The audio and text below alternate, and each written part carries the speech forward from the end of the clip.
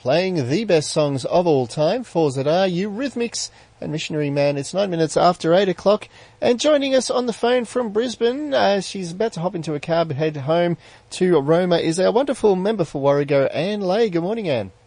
Good morning, Cameron, and good morning to all of your listeners. And I hear that it's been raining out in Roma, so I'm absolutely itching to get home to see what's happened and how much rain you've had around the region. Yeah, it was quite a bit yesterday. Lots of lightning storms around as well.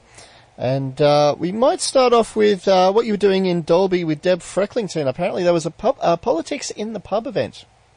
Well, that's right. Yeah, we didn't actually do a pub crawl. We actually had politics in the pub. Yep. What we actually did was invite people to come along and say hello, to meet Deb, and discuss the issues that they feel are important for the future of Queensland. So, and there were a lot of things raised in relation to, particularly transport issues, because Dalby's such a hub. Obviously, the drought as well was raised. So we were able to talk to people about where the LNP believe that we should go with policy for the future to make Queensland an even better place to live. Very interesting indeed. And speaking of interesting, very heated debate about abortion was had in State Parliament this week. And apparently it passed in Queensland, if I'm not mistaken. That's right, Cameron.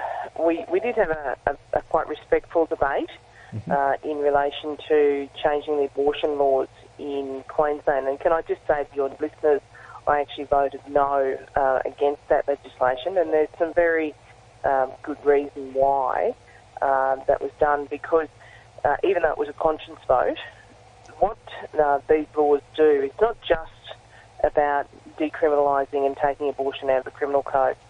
It goes a lot further. It is a radical overhaul of the abortion laws in Queensland, and what this law now does, when it obtains assent from the governor, is that it will enable abortion right up to birth. So full-term babies, for a social reason, will be able to be aborted in Queensland. Now, when I look at this legislation, there are already very strong case law, and goes right back to the 19th century, actually, whereby the law is very well established in relation to abortion in Queensland. There's already about 14,000 abortions occur every year in Queensland. So, but there has not been one conviction of one woman because abortion is in the criminal code. So when you've got a law that's in place, safe termination of pregnancy is available now, why go and try and change something that is already working, a legal framework that is working and being quite effective, to something that is an absolute radical change? Yeah, so it's bound to affect lots of Queenslanders' lives, I'm very sure. And also there's a bit of changes to the gas industry with changes to the CCAs and make good agreements. What's all that about?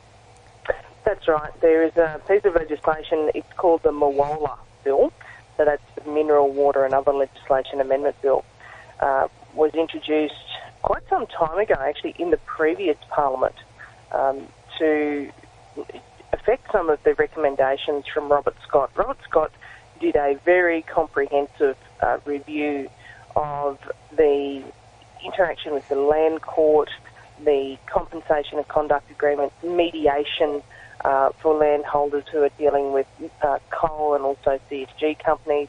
So Robert Scott did a very extensive review, and he made a lot of recommendations about how to improve the legislative framework, and that was what we saw went through the Parliament just yesterday, was some further changes and improvements to CCAs and also make good agreements.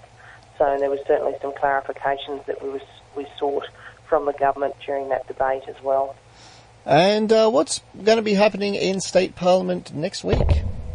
Well, good question. So we're not sitting next week but the week after.